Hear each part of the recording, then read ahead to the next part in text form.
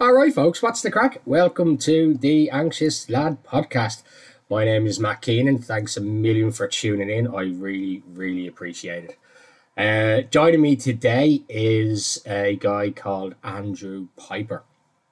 Andrew is now a mindset coach who kind of helps family men who feel unfulfilled change their mindsets and try and get them, to look at everything from a different perspective and to achieve a happy and purposeful outlook on life. Andrew was a really, really good guy. We've actually become good mates over the last couple of months and all the conversations that we've had. And his story, I'm going to let him go into all of the bits and bobs about it, but his strength, resilience, courage, again, like all the guys who have been brave enough to come on the show, is just absolutely incredible. I take my hat off to him. I do have to put some trigger warnings in here, folks. The stuff that Andrew talks about and the battles that he went through does include alcohol abuse, drug abuse, and suicide. So just to be warned that he does talk about that stuff during the episode. Look, I'll let Andrew tell his story. Let's get going.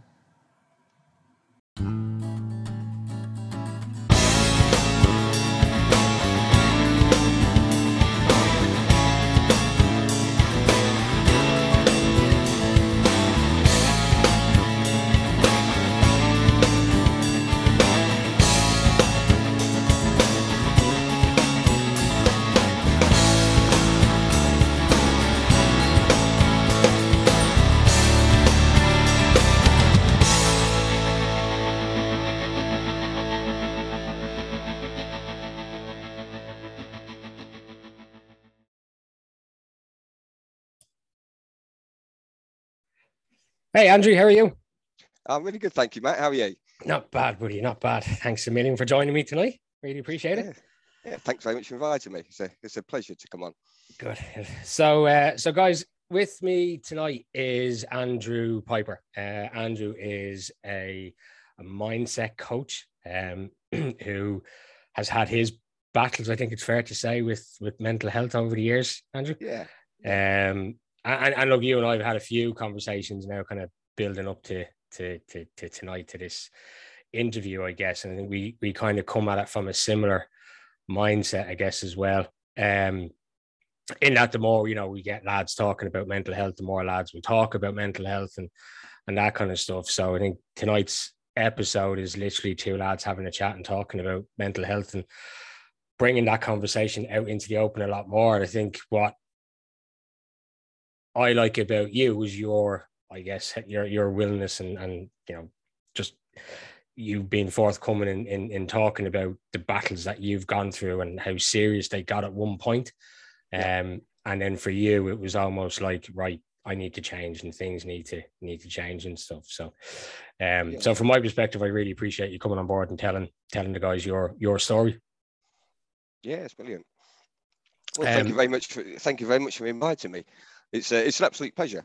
It really is. And I absolutely love what you're doing, Matt, with your podcast. And it's getting that awareness out there, and it's making it okay for guys to talk about shit, basically. And we all have our own shit to deal with. Do you know what I mean? Absolutely.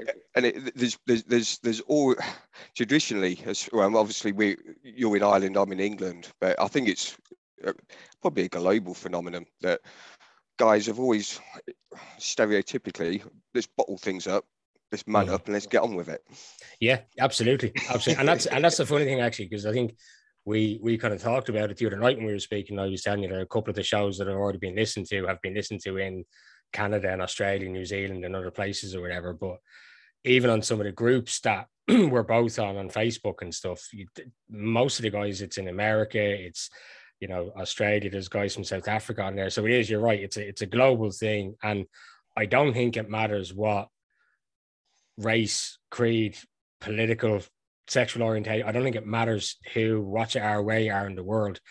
Men in general seem to be the same when it comes to mental health. We don't talk about it. We bottle it up. And the more I do these podcasts and the more I kind of do research into it and all that just becomes more and more apparent, As you said, like you're in the UK, I'm in Ireland, but you know, one of the episodes we dropped and recorded is a guy in Scotland. I've an episode out with a guy in Arizona, and there's more to come from guys all over the world as well. So yeah, you're right. It's a global thing. Yeah, and I think doing things like this is it's on a personal note, it's beneficial, but I think it's beneficial for any listener to be able to relate to people and understand that it's okay to be able to talk about your problems that you've had. Do you know what I mean? Because bottling them up, it's not going to work out very well in the long run. No, and we see that with, look, you know, there's the worst part about it is the suicide statistics, you know, and 75% of global suicide rates are men. Yeah, you know, we're 5 times less likely to talk about it, but we're 3 times more likely to die by suicide, basically. So I mean, that in itself will just tell you how bad the problem is. So and look, as you said, I I appreciate you saying you love what I do. But obviously I wouldn't be able to do it if we didn't have guys who were willing to come forward like yourself. So so thanks a million for that again. I guess, look, for the guy, look, I know to a certain degree, as I said, we've spoken a few times now. We're chatting most days, in fairness, on Messenger and that now. And I have a fairly good idea of your story, you know, and we could probably talk about it for ages without actually talking about it, if that makes sense. But for the guys listening, do you want to give them a bit of I guess we'll start into the conversation about, you know, when you started recognizing your mental health deteriorating, how it happened with you, and we'll just kind of kick off that way. Yeah, sure. Yeah. Well, I suppose, I mean, I can go back and give a backstory where and I can identify now where things were going wrong and things I wasn't doing myself to help myself. But the culmination ended up when I was 36. I'm now 40, so it's 4 years ago, and I'd split up with my wife. I had 2 boys at the time who they're 20 and 16 now, so they would have been 12 and 16. I'd moved out. I was living with my father, my dad, in the spare room, and I was just completely lost. My whole life had capitulated. I was still able to hold down a job, although I was heavily into alcohol, cocaine, going out, wasn't sleeping. Just I couldn't escape from my own head. The only way I could, the only way at the time I believed I could sort of get through each day was to get absolutely smashed of an evening, and then I would go to work and get through the day at times, although I was having breakdowns at work. I was just going off to the toilets, crying. I was just a complete mess. I just couldn't see any way out. And the whole way I was dealing with myself, I was talking to myself, I was just calling myself every name under the sun, saying I fucked my life up. Everything I did was a complete mess. I couldn't do anything right, and this was going on for a number of probably about 5 or 6 weeks. I did actually go and see a therapist at one point, and this isn't to be directed to therapists in any way, shape, or form, but it didn't help me at the time. I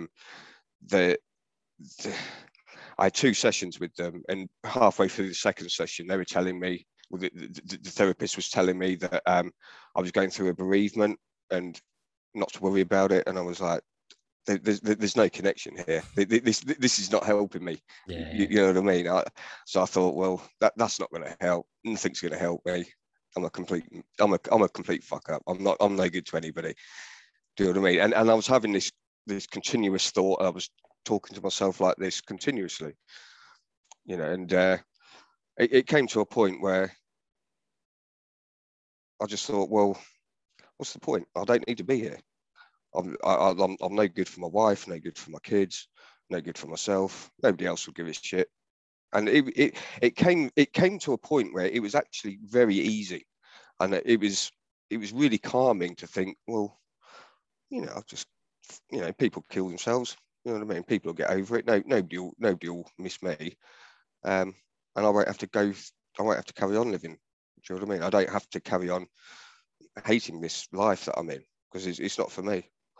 Do you know what I mean? And the more I was telling myself this, it was really calming.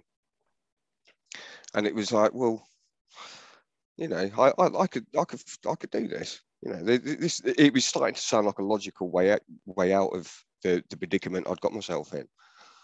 And I remember one evening I'd been out drinking, and I came back.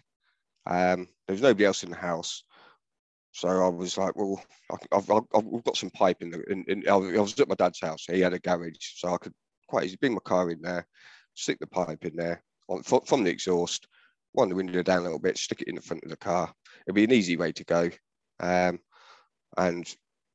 yeah, that seems quite a good idea. And I was sort of sat there for a little while thinking about it. And then I just thought, at the back of my head, I just thought, do I really want to do this? Do I really want to finish my life? What can I do about it? Unfortunately, I got on the phone and I actually rang my mum. And I said, fortunate, and again, very fortunate at the time, she answered the phone. If she hadn't answered the phone, I probably would have. Different story. My state of mind would have probably been, well, she's not there. There's nobody there. You know, let's just go for it, because everything was just. It was at the time. It seemed logical. It seemed like a really, like I said, really calming sensation to actually go through this process of actually seriously going to kill myself. Do you know what I mean? And did you feel like all of that? I guess the depression, the anxiety, the fears, the worries, when you genuinely sat back and thought, I'm going to do this tonight, did you feel all that lift? And it's almost, yeah, it was like it was. I mean, I would describe it as calming, as soothing. It was, the weight of the world had just gone off my shoulders. Do you know what I mean? That kind of sort of sensation, you know, and it just seemed really, really calming, really soothing. Yeah. Do you know what I mean? But then something flicked in my head, and I just thought, well, I'm not sure about this. Do you know what I mean? So, like I said, I rang my mother and I said, and I'm so glad at that time she answered the phone. I didn't say what I was going through. I just said, I could do with speaking with someone. She went, well, what's up? What have you done? I'd had problems in the past. I can explain that as we go through what things I've done in the past and stuff. And I said, I just need to speak to someone. She went, okay, well, I'll come and see you. But I said, well, no, I'll come and see you. I shouldn't have done. I had been drinking at the time, but that's by the by. So I managed to get in the car and I drove round to my mum's and basically told her what had happened. And in the meantime, my wife had actually rang me while I was actually driving round to my mum's. Okay. And I had assumed that my mum had rang my wife and said, she obviously had a conversation with me and she may be checking up on me. She'd actually rang up completely unaware that I'd reached out. She wasn't aware of what I was going through. Although we'd split up, we were still in conversations about the kids, and I did see the kids a couple of times and stuff like that. Do you know what I mean? So we were still on sort of speaking terms for the kids' sake. Anyway, I got to my mum's and explained what had happened and everything like that, and I just looked at her and I said, well, I need to do something. I need to do something about this. You know, I can't carry on living like this. Do you know what I mean? My whole life just needs to change. I need to just completely change the way I view myself and the way I've lived my life. You know, so I then later on had a conversation with my wife, and she basically said to me, she said, "You're your own worst enemy.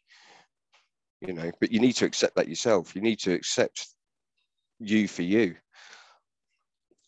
So I was like, well, this is what I need to do then. So I stayed with my mum for a little while, for a couple of weeks, and I just started reading all about depression.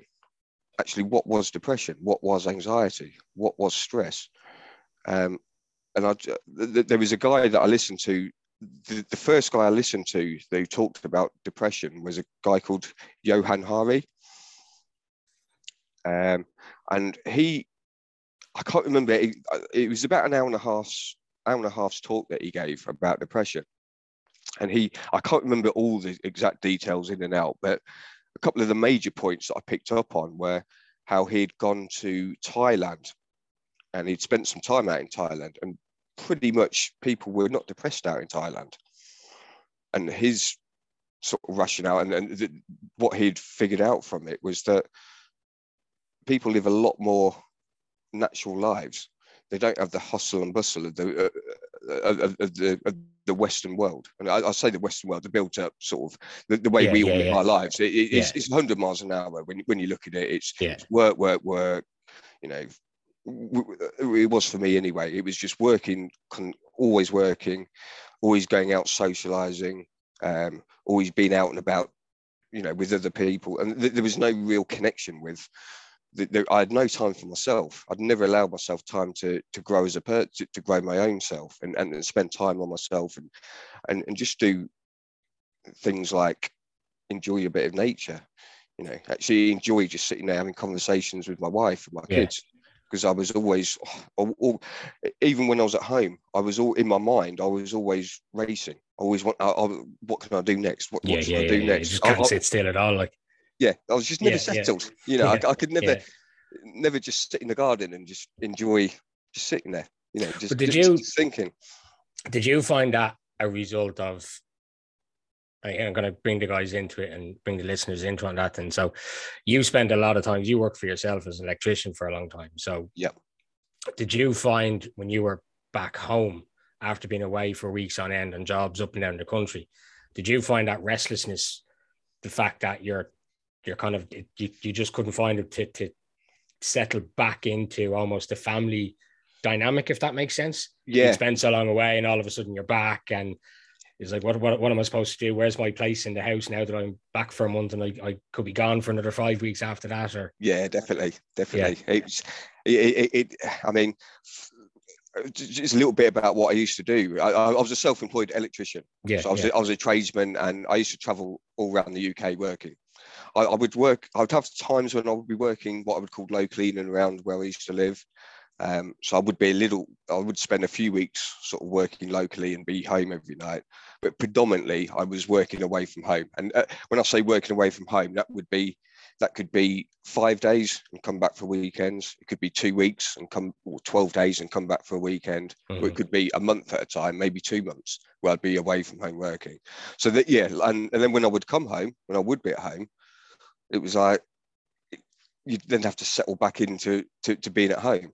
Yeah, and it's like I didn't know what to do. You know, I wasn't really sure. Well, it would take time to settle in to be at home, but then you'd be off again.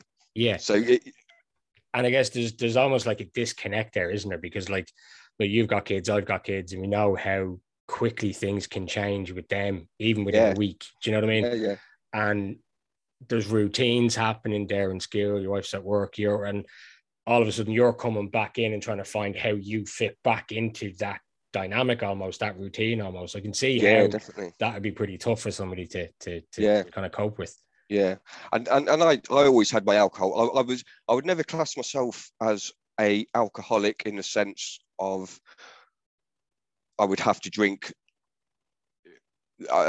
True alcohol, not true alcoholism. That's the wrong word. But I've been to alcohol anonymous meetings in the past where alcohol's really got a problem for me. Right. And then I've seen what true alcoholism really is like for other people in a sense where they would have to drink a bottle of vodka with their breakfast. Do you know what I mean? I'd never had that much of a problem with alcohol where I could function during the day, go to work, but it was, especially doing the job that I used to do, 5 to 6 nights of the week I'd be in the pubs or out drinking somewhere, you know. So I'd be away from home, then I'd come home, and then especially predominantly it'd be weekends when I was at home, and that was all I wanted to do was drink, you know. And it's like, but then I'd want to spend time with the wife and the kids, but equally, especially when they started getting older, they'd be wanting to do things, and I hadn't been there all week, and I just wanted to drink because I didn't know what else to do. I had no other knowledge of how to live a life. You know, my life revolved around going to the pub or going out drinking. And I would go with my wife as well. It wouldn't be like I'd go home and that would be it. I'll be out with the lads. She'd come out with me as well at times, or we'd go out with friends and stuff. Yeah. But I wouldn't be happy until I'd drunk 10 pints. Yeah, yeah. And because what I realised when everything culminated and I started, after I'd realised I needed to sort myself out, the hardest thing for me actually, well the very first hardest thing, this happened on a Tuesday, I think it was, and I broke down the following day because it was like, I can't drink this weekend, but what the fuck am I going to do? do you know what I mean? Yeah, no, I get it. Yeah. What fun and you obviously you almost see, unless you're drinking, there's nothing to do. Life is pretty boring. Yeah. Well, what else is there than going to the pub? This has been built up over 20 years. Do you know what I mean? That was my life. You know, that was what I thought was my fun. That was me. It was because my surname's Piper, and a lot of my friends just call me Party Piper. Right. You know, that was me. I was a drinker, and I just thought I was a drinker, and that was it. There was nothing I could do about it. Do you know what I mean? And it's like, fuck, what the hell am I going to do? Do you know what I mean? It broke me. I was crying. I was having panic attacks. I didn't know what the hell I was going to do. How could I? This is what I was telling myself. It wasn't like I suddenly decided I was going to kill myself, then reached out, and it was all fantastic journey from there on in. My life was brilliant from there on in. It doesn't quite work like that. Yeah. Do you know what I mean? It's a very bumpy road. It's a very difficult road, and sure. There's a lot of realizations that you go through that, and I personally had a number of sort of personal breakdowns and sort of crying, and and I would have, but what I did, rather than what I used to do, which was not talk about it, bottle it up, mask it over in my own mind, cover it up, and just do what I wanted to do within drinking, or it was, my life pretty much revolved around working long hours, earning, and I used to earn some decent money relative, which again was a false fallacy that I had in my mind. I've got to earn this money so that I can pay for this car, pay for the house, so that the kids have got everything over there. You know, the kids have got the latest computers, they've got the games, they've got the clothes that they want, and all the rest of it. And that I was kidding myself with all that nonsense. Do you know what I mean? That was the most important thing, that I had to earn money. Do you know what I mean? And I would have, and so it was working, drinking, and there'd be a little bit of time mixed in with the wife and the kids. Quite minimal time. Do you know what I mean? If I'm being totally honest, although I wouldn't class myself as a bad father when I was there. I just wasn't there enough. I wasn't there as much as what I definitely could have been, because I had my own problems. Do you know what I mean? So So it was a case of, what the fuck am I going to do? Do you know what I mean? How am I going to?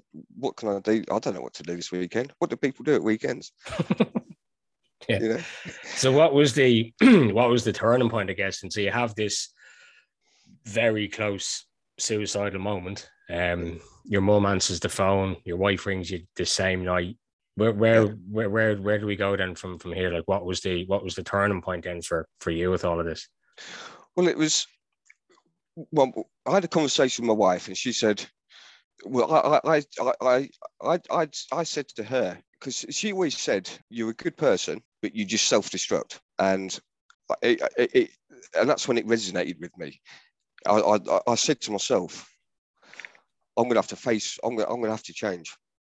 I'm going to have to face up to who I am and what I am. I didn't know what that was at the time. Mm-hmm. I didn't exactly know what I was going to do, or where I was going to go, or how I was going to go about it. But I knew I had to change.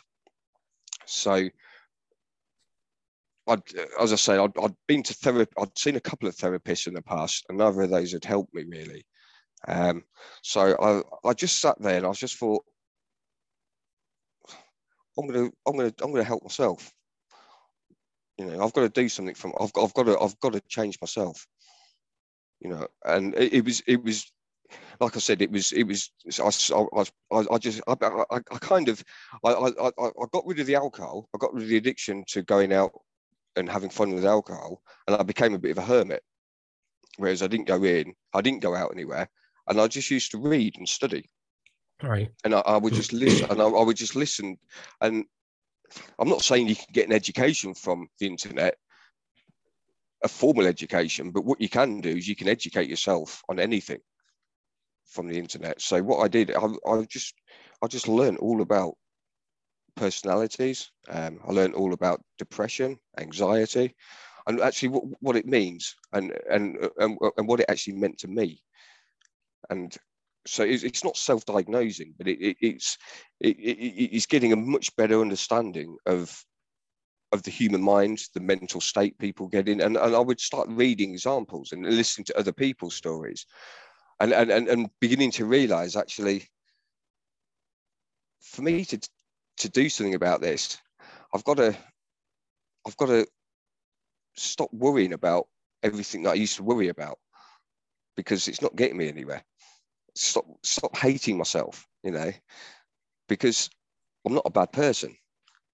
But everybody else can say, when you're going through this, this went on for years. People, people would always say, you're a nice guy. And my wife would always say, people like you, Andrew.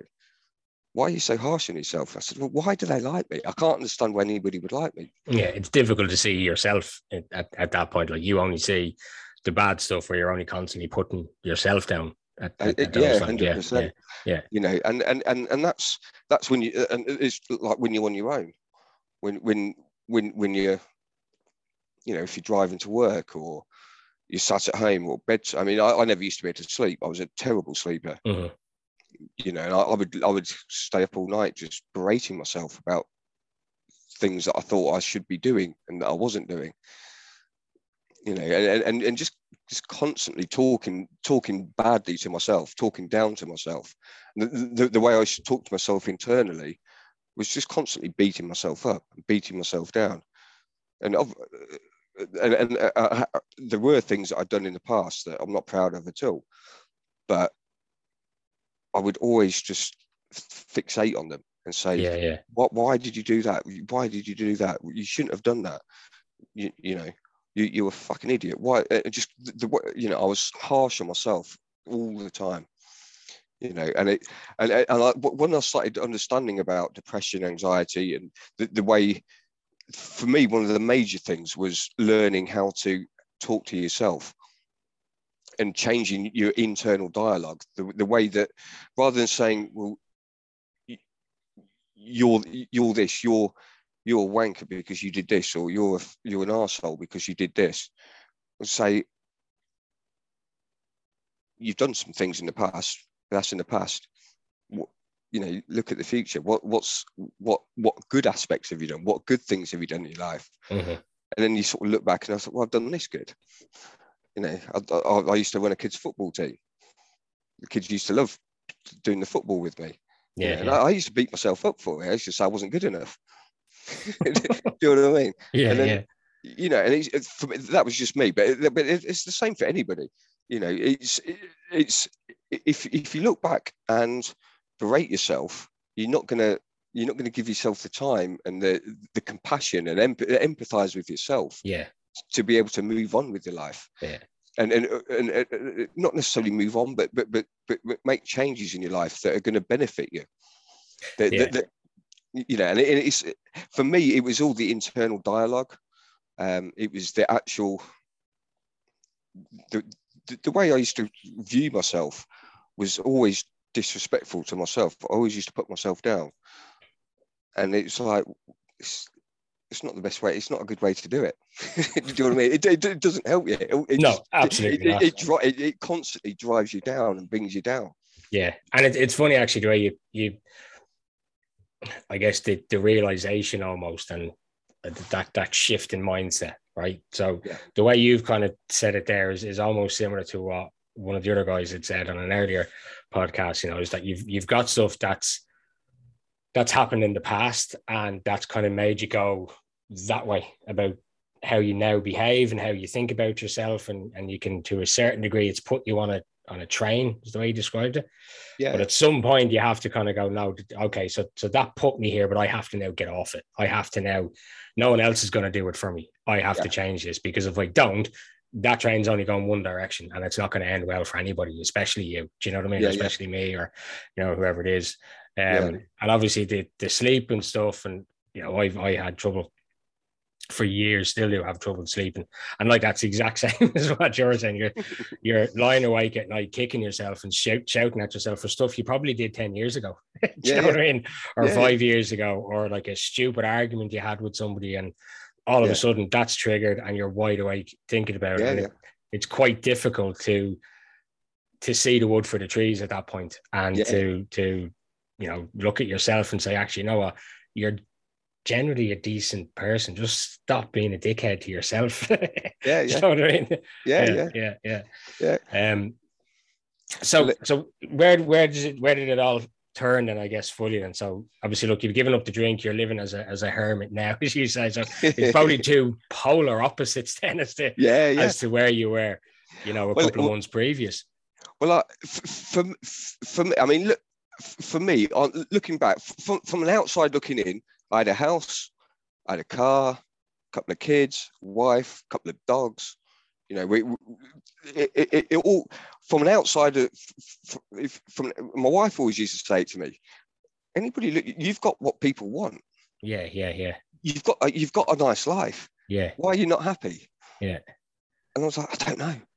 I'm just not happy. I've never had. Yeah, I'm making a bit of a laugh and light-heart, being like. No, but you're right. That's exactly.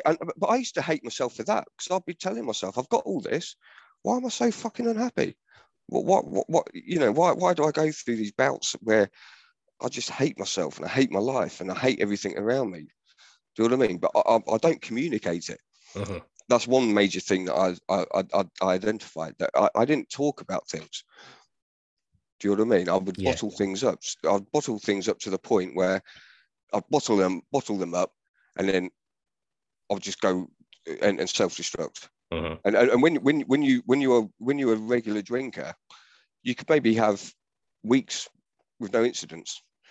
But when you're messed up anyway, and you're hating yourself, and you're drinking regular, you inevitably you do things that self-destruct, and you either hurt yourself or you hurt the people around you. Yeah. And it doesn't necessarily have to be a major incident every time, but it's a culmination of continuously hurting people that you shouldn't. You don't actually want to help. You don't want to hurt them, but it's a byproduct of lots of negative emotions. So that was a key thing for me. It was, right, I'm going to have to stop drinking, which was extremely difficult. But then I then wanted to explore, well, why am I drinking? What is it that the drinking gives me that's masking over what the actual problem is with me? Because there must be a problem there.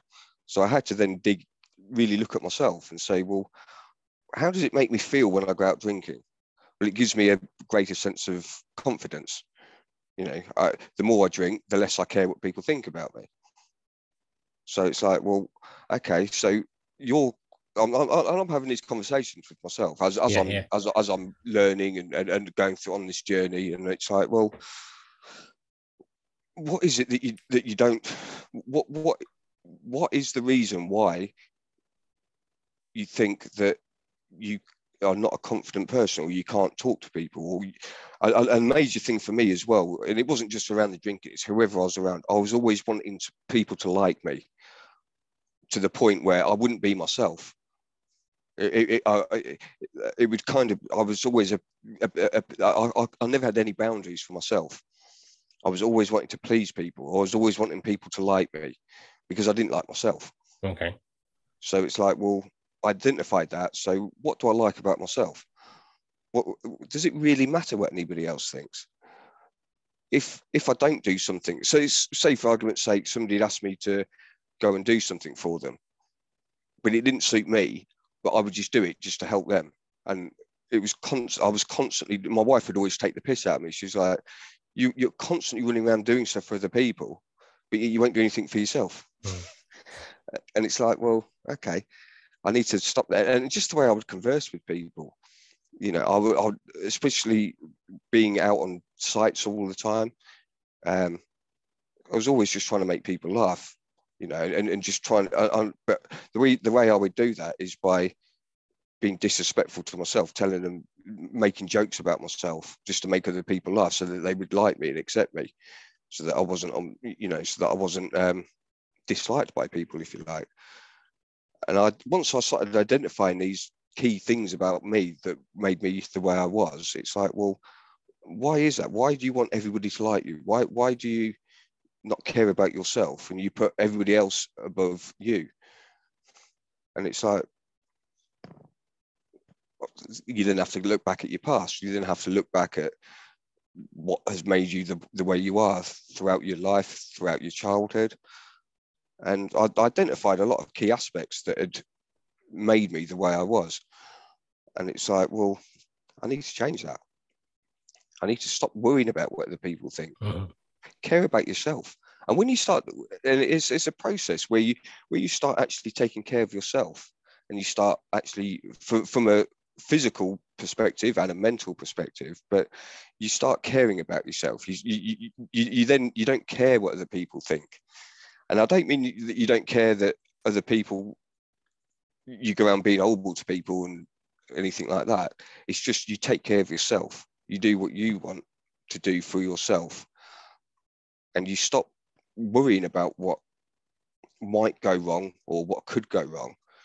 And it's like, well, if the way I've been living my life, it's been going wrong. You know, it's been a car crash, and luckily the car didn't, you know, I can fix this car. I can build it back up. Yeah.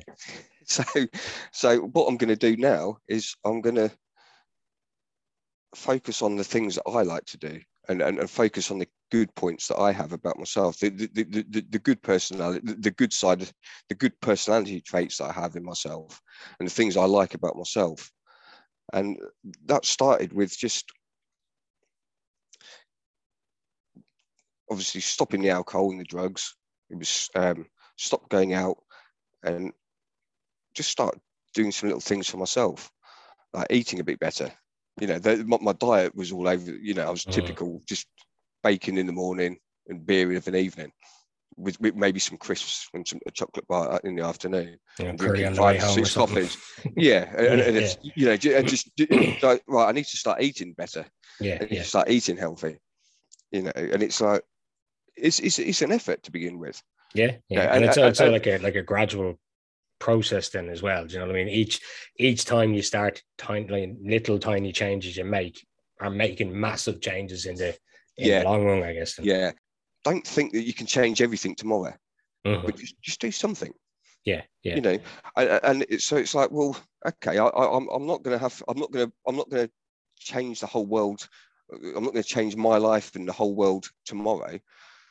But if I do something today, then that's going to be, it's positive, where I eat a bit better, and I just do a little bit of exercise. You know, that doesn't mean I'm going to go down. I'm not a gym goer. I personally don't enjoy the gym, but I do stuff at home. I like to work out at home. Just, you know, just go in the punch bag, do some sit-ups, press-ups. Just so I'm doing something. Yeah.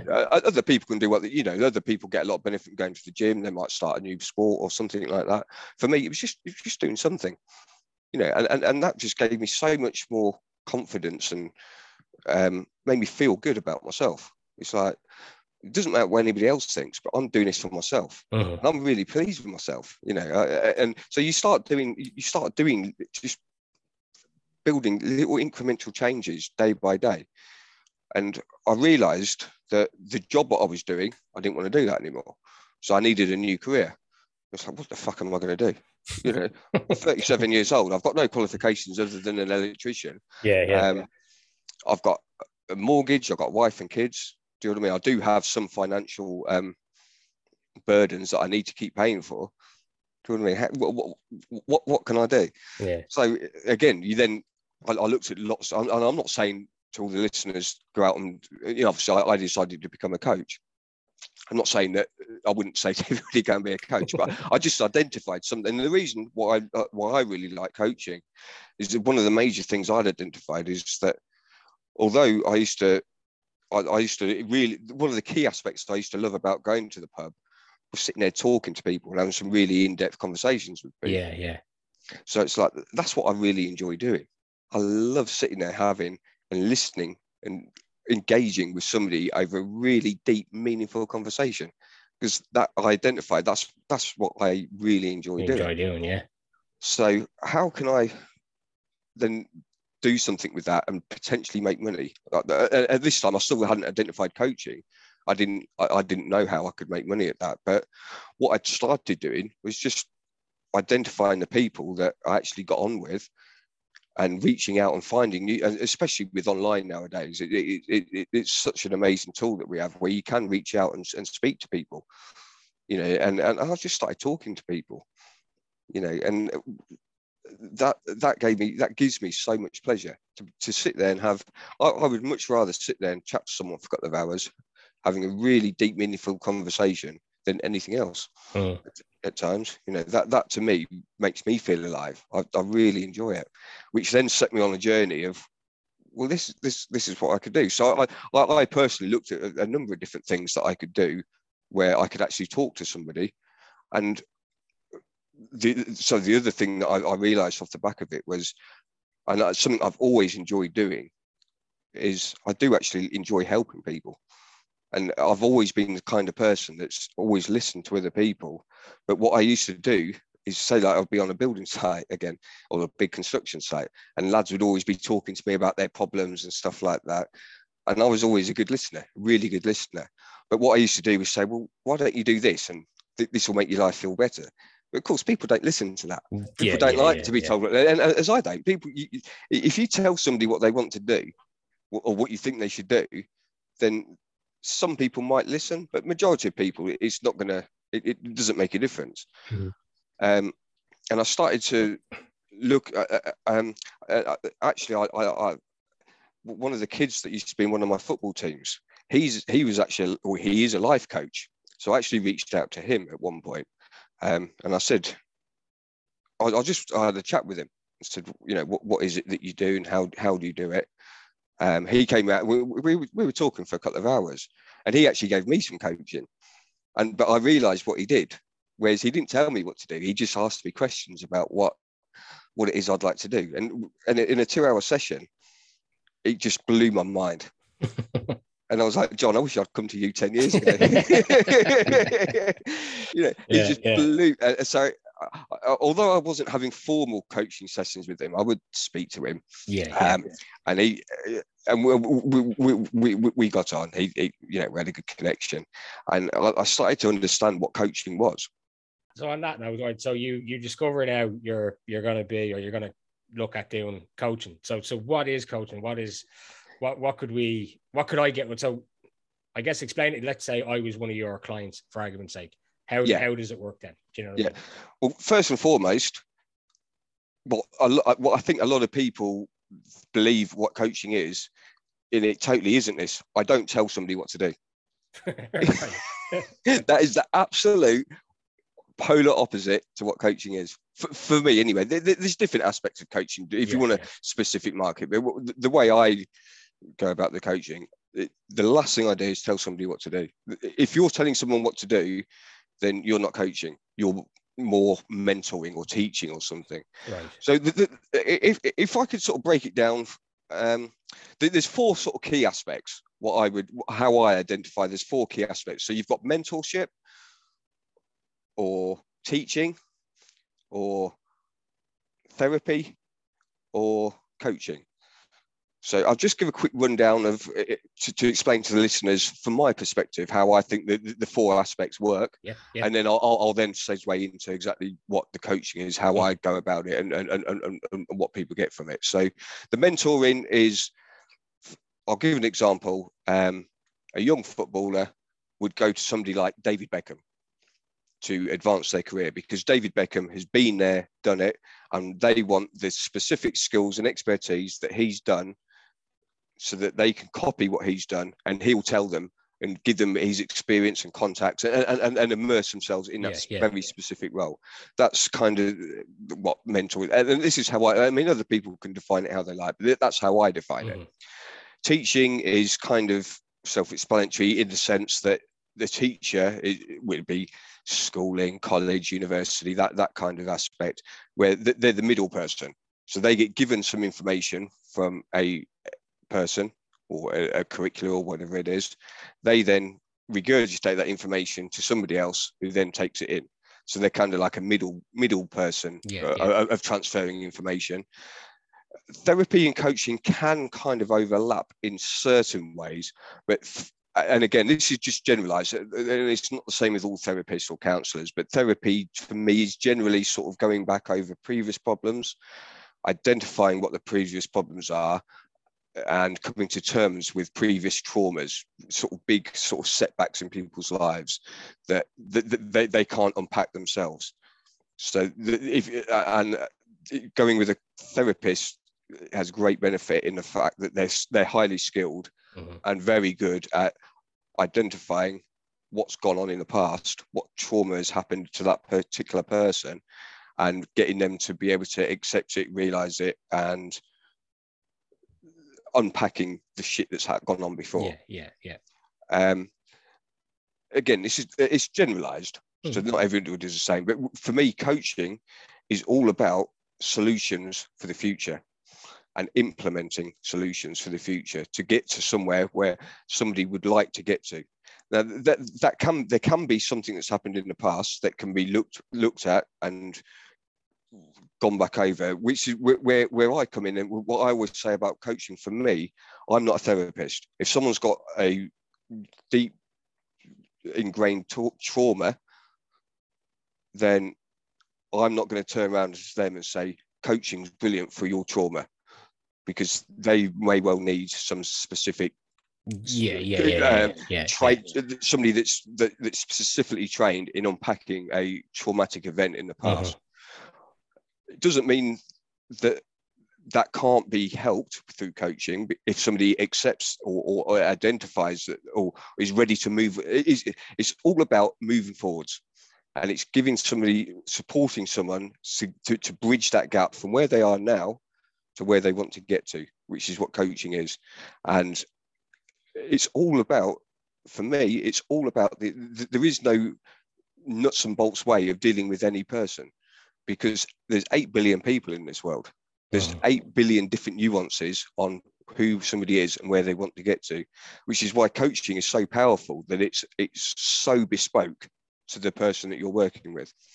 What I focus on is finding a purpose and finding some fulfillment, because and the reason I say that is because that's exactly what I did. I had no purpose or fulfillment in my life. I was just going through the motions. You know, I didn't know who I was, what I wanted to do. But as soon as I found, from the breakdown that I had a sense of purpose. I had a sense of fulfillment of who I was, which then led me to be able to move on with my life. So for me, it's all about, let's talk about what's gone on. Let's talk about where you are now. Let's find out what aspects of your life are going well, what aspects are not going well. Let's identify what isn't going well. Why is it not going well? And let the person talk, and let them tell you what's going on, and let them give some pointers or some direction as to where they want to get to. They might want to get to a point where they don't want to feel shit about themselves anymore. They want to have the ability to be able to start exploring things for themselves, finding some key aspects in their life that make them what they want to do, make them find some contentment, find some happiness within themselves. And it's like, well, okay, so what sort of things would you like to do? I'm just giving a hypothetical situation, but it might be, I want to progress with my podcast, or I might want to start a podcast, which is what you've done, obviously. Yeah. Do you know what I mean? So it's like, brilliant. So what do you get from the podcast? Okay, well, I'm doing this. Well, how can you make it better? I want to get a wider audience. Okay, well, how do you think you could get a wider audience? So it's all about questioning. So that person, and they think about these aspects themselves, and once they identify some key aspects about whatever it is that they want to do, they can then start exploring these aspects and start doing some changes within their lives. A good part of the coaching is as well. It's having the accountability. Right. Okay. It's And is that accountability in yourself as the client, or you kind of hoping that you're taking accountability of me, or? Yeah, it's accountability for the client, because they've actually got somebody there that actually cares. Right. They Okay. actually want to hear the following week what they've done during that week, Yeah. or the Yeah. previous lesson, or at the next session, to see that they're actually starting to do the steps that they've said that they want to do. Mm-hmm. Because it's very easy for somebody to turn around and say, yeah, I'm going to start doing this in my life, or I'm going to start making these little changes, but then they don't do it. Yeah, yeah. And when you've got this fresh new idea in your head, or a fresh new perspective, or a new path, or a new journey that you're about to embark on to get you to where you want to get to, a lot of people they'll have this fresh new idea, but within a day or two, and I was guilty as anybody in the past of doing it, Mm-hmm. that they just then lose the belief, lose the desire, the motivation, however you want to describe it. But when you're actually working with somebody and you actually got somebody there you're going to see them next week, it's like, yeah, I have to do that now. Yeah. So but you're right though. I mean, like the amount of times, even for me, right? Like we spoke briefly before we hit the record button at the start of this, and I was saying about doing stuff with one of the other guys in the podcast about fitness and this, that, and the other. And like, I get tired running a bath. Do you know what I mean? Right? I'm not fitting in any way, shape, or form. And I'll always have these great ideas, but right, I'm going to do it. I'm going to commit. And I'll go out and I'll buy all the gym gear. And then I'll go once. Do you know what I mean? Like, we had... we did close to it. Like, there was nothing stopping me, nothing at all. I was in the office. I used to be in the office about an hour and a half before I actually had to start work. The gym I could throw a stone from my desk and smash a window in the gym. That's how close it was to me. Nothing. There were showers there. Like, everything was, and it was like €20 a month, if even that, to go to it. It was literally right beside. And like, no, I'm going to do it. I think I spent a fortune on that gym and went about 4 times. And every time I go to cancel, I go, no, I'm not going to cancel because I'm definitely going to go next week. But as you say, there was nobody holding me accountable for it. You know, I was on my own with it. You know what I mean? So I can understand why. Yeah, you'd probably get a lot more done if you have a coach or you have somebody like you keeping you accountable for it. You know what I mean? Yeah. And it's motivation alone isn't going to change your life. To me anyway, motivation is a quick fix kind of thing, but there's a mixture of key aspects, I would say, in working with a coach. You get the short-term motivation to actually get off your ass and go and start making some positive changes. Breaking habits is such a major thing as well, and that doesn't have to be physical habits, although that can be a major thing as well. Yeah. But it's the mental habits that we all build up, especially lads. Do you know what I mean? Especially guys. We get stuck in our ways. We think we have to do things this certain way. We have to think a certain way.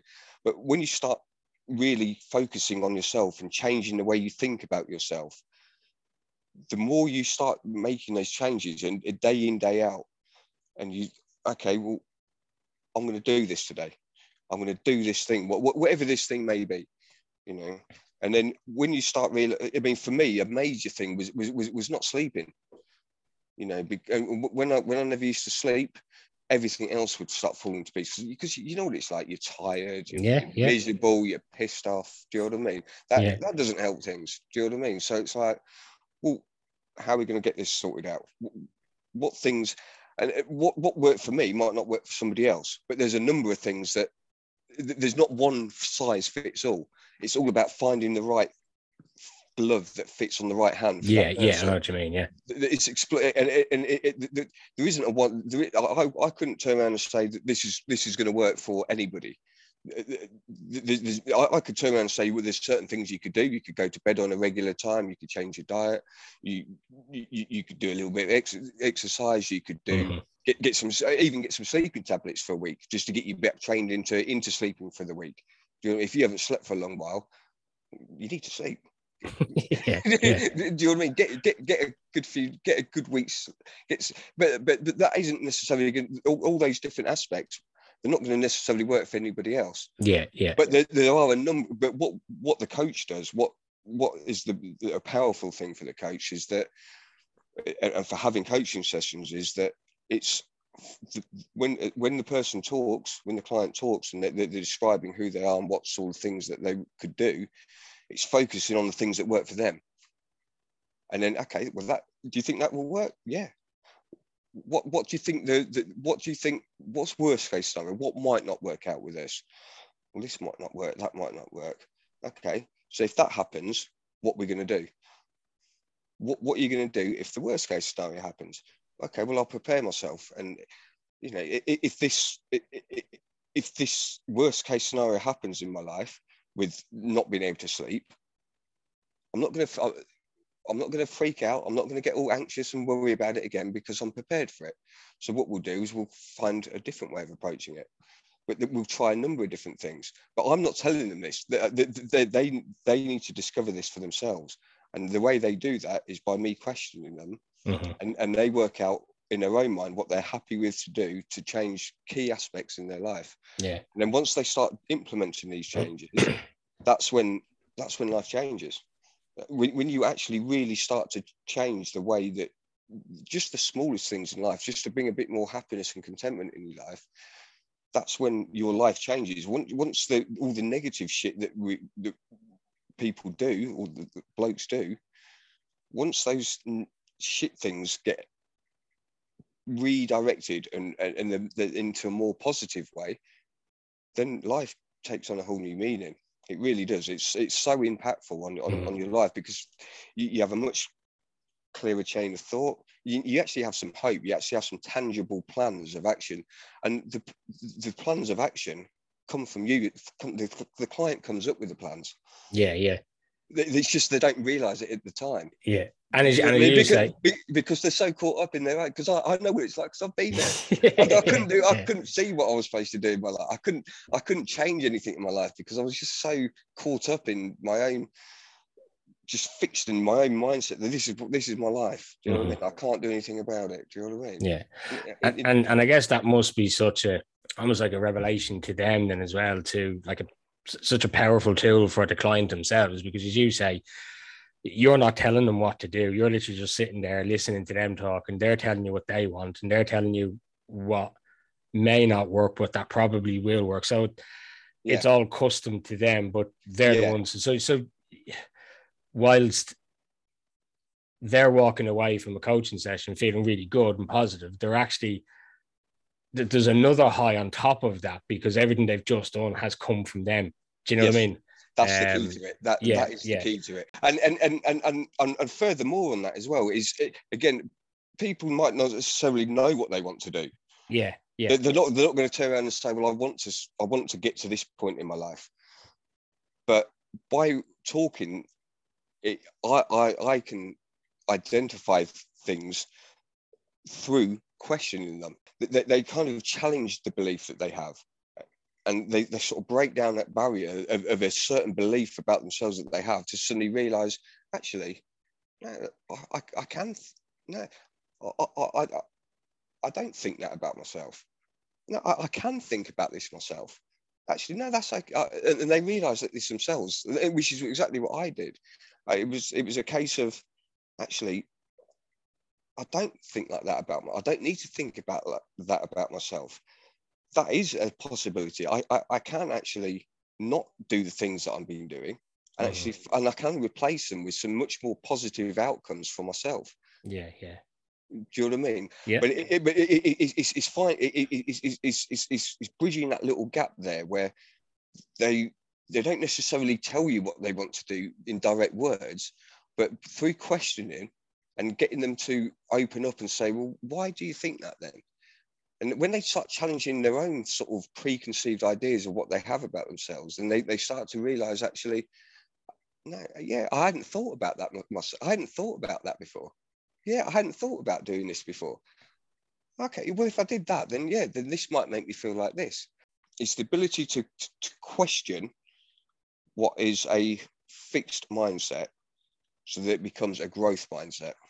So it's not a fixed, firm belief about something that they hold.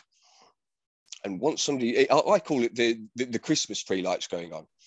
And when someone when they have this realization that actually they can think differently about the way they view themselves, and they can move on, and they discover it for themselves, it's such an impactful emotion. And people like I do it myself. When obviously being a coach myself, I know other coaches, and I get help. You know, coaching is such a brilliant aspect to have, and I'm so lucky that I do know coaches myself.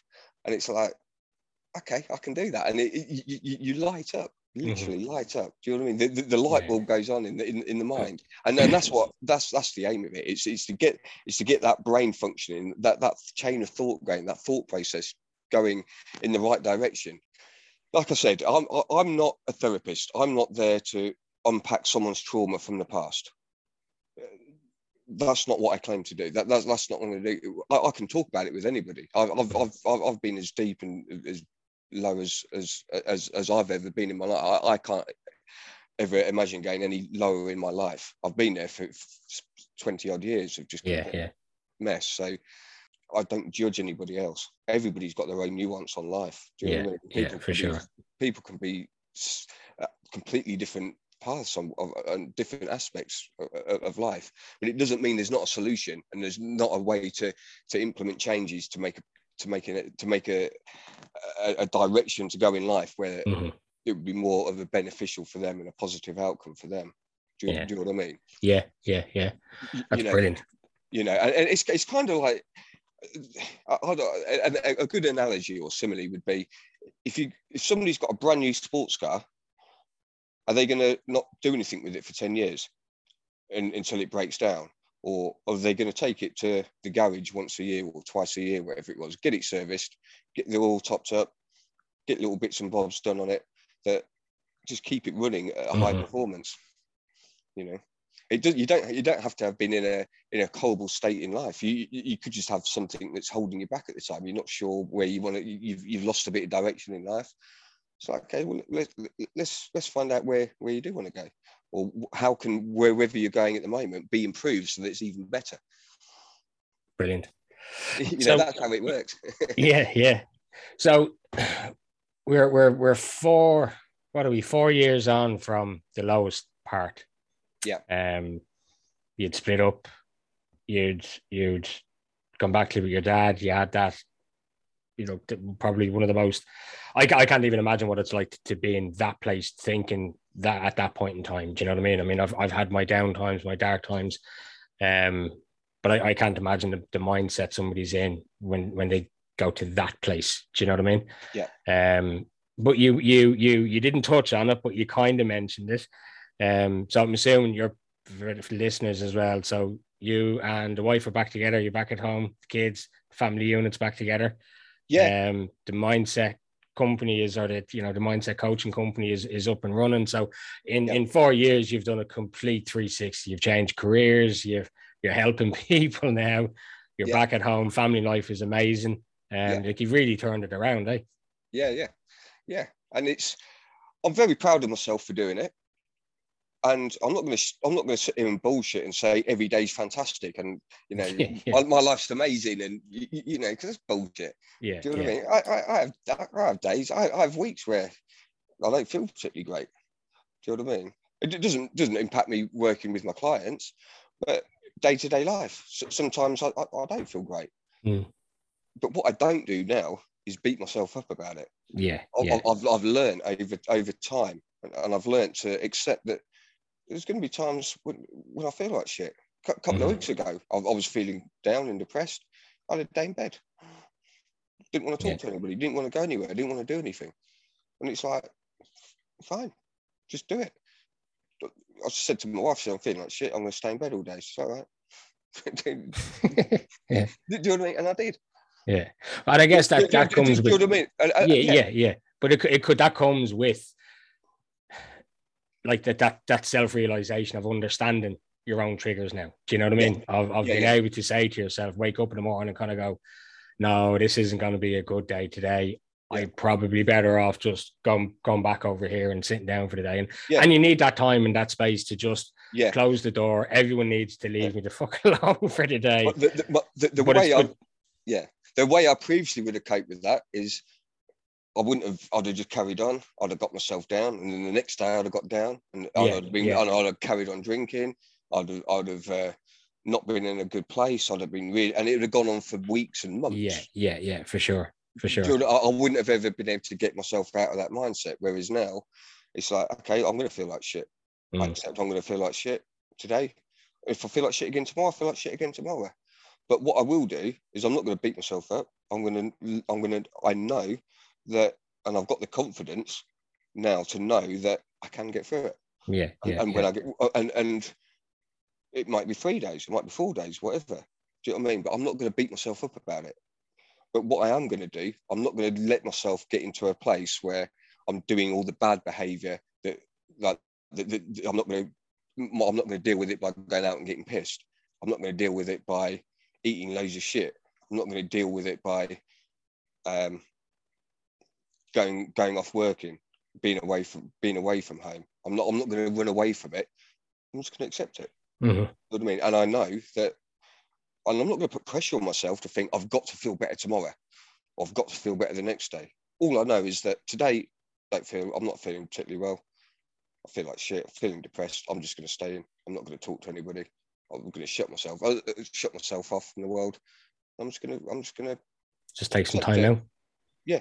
And then when you start feeling a bit better, whenever that is, maybe the next day, the day after that, whenever, I know that it will come around, and then I'll carry on again.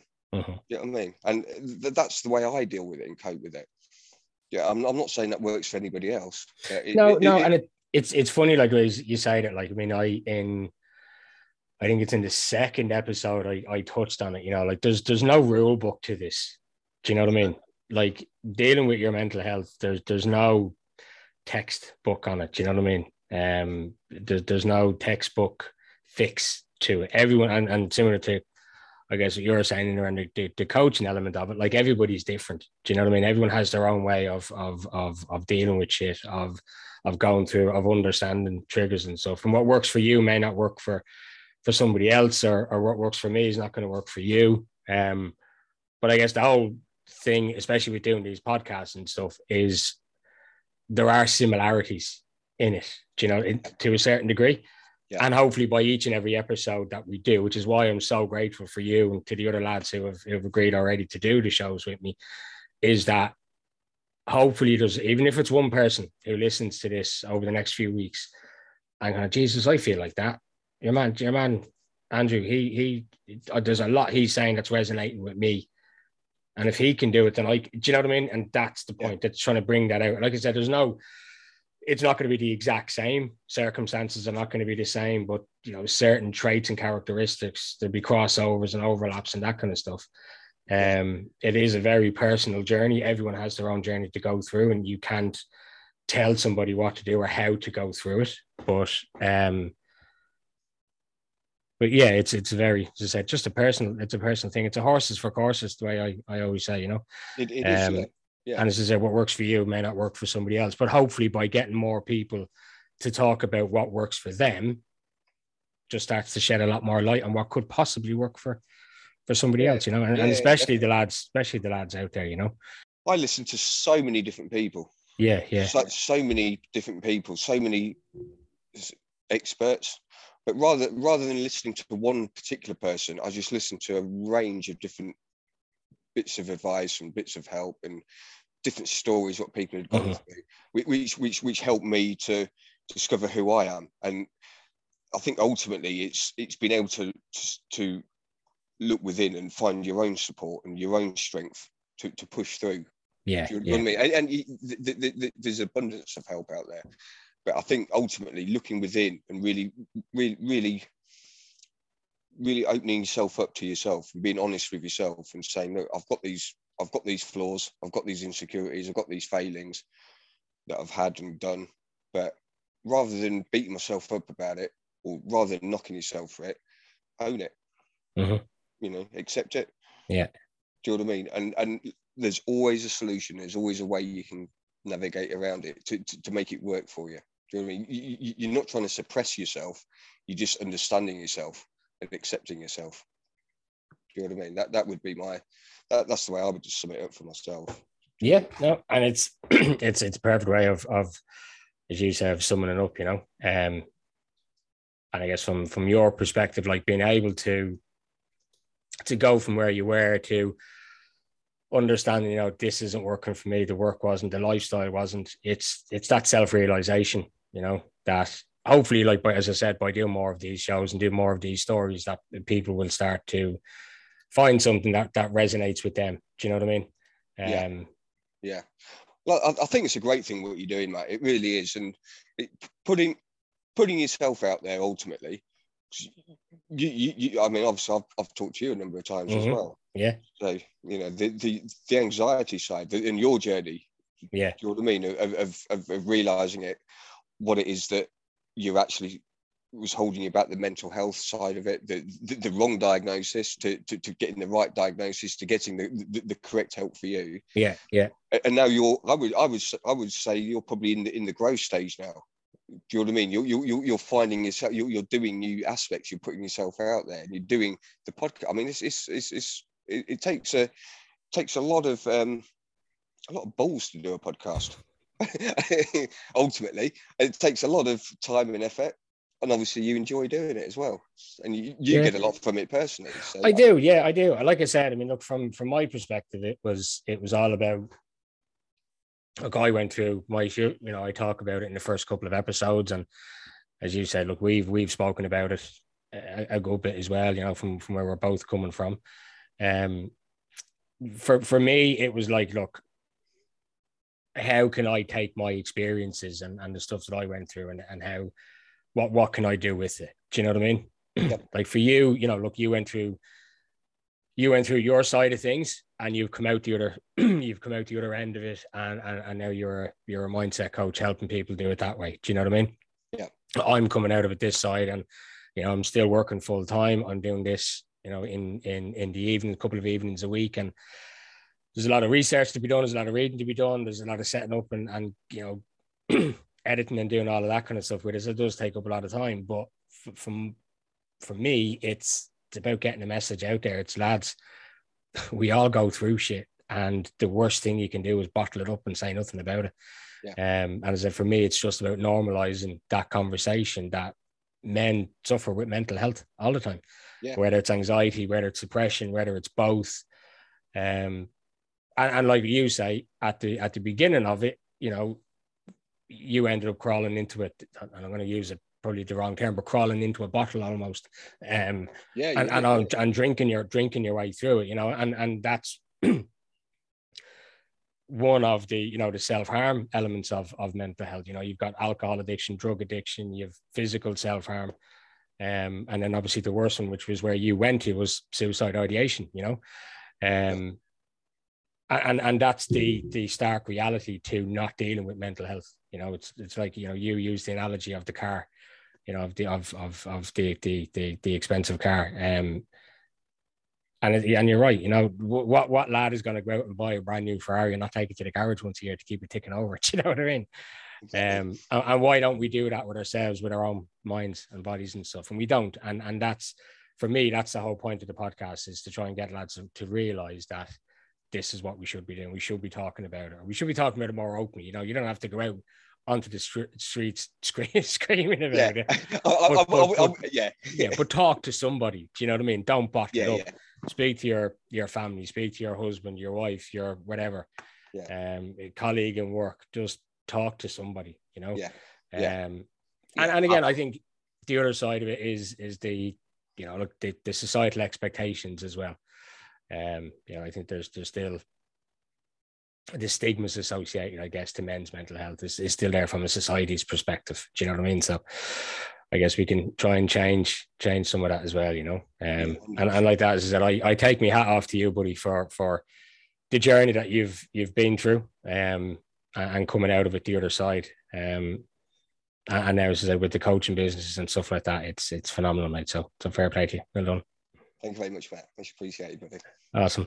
Listen, it's been an absolute pleasure having you on the show tonight. I can't wait for the guys the listeners to hear this one. It's been brilliant. And look, for me again, Andrew, thanks very much for being here, buddy. Really appreciate it. I really appreciate it. And thank you very much for having me on, Matt. And like I say, if anyone listening to it, do you know what I mean? It's. I just hope they get something from it, and from all the episodes that you're doing. Do you know what I mean? You know, it's it can be tough, but we can always help each other, support. Absolutely, absolutely. Listen, cheers, buddy. Nice one. Cheers. Take care. Take care. There you have it, folks. Absolutely amazing from Andrew, I have to say, in that one. His story is just incredible. His strength, character, resilience, all of that is just amazing, in my opinion. If anybody wants to get in touch with Andrew, if you think that, mindset coaching or whatever might be something would benefit you, his website is apmindsetcoach.com. I'll put a link on the Facebook page, on the Anxious Lad. There's a link to his website in the description of the podcast. Reach out to him, have a chat. He's an absolutely brilliant guy. He really is. And his outlook, his positivity, his whole persona now is just really infectious. It really is. Andrew, thank you so much again for that episode. Lads, look, as we said before, look, there's no rule book to this. Myself, the guys that do the interviews that are going to come down the line, we all have the same message to say. Talk to somebody, reach out. All of these episodes are not going to be the same as your experiences, but there might be things in there that might just resonate a little bit with you, and that's all we're trying to do, is to show you that we have been there. Some of us have been to darker places than others, but we all suffer with mental health at some point, and we could all use somebody to talk to at some point, and there's always somebody there to talk to. As always, start talking, stay strong.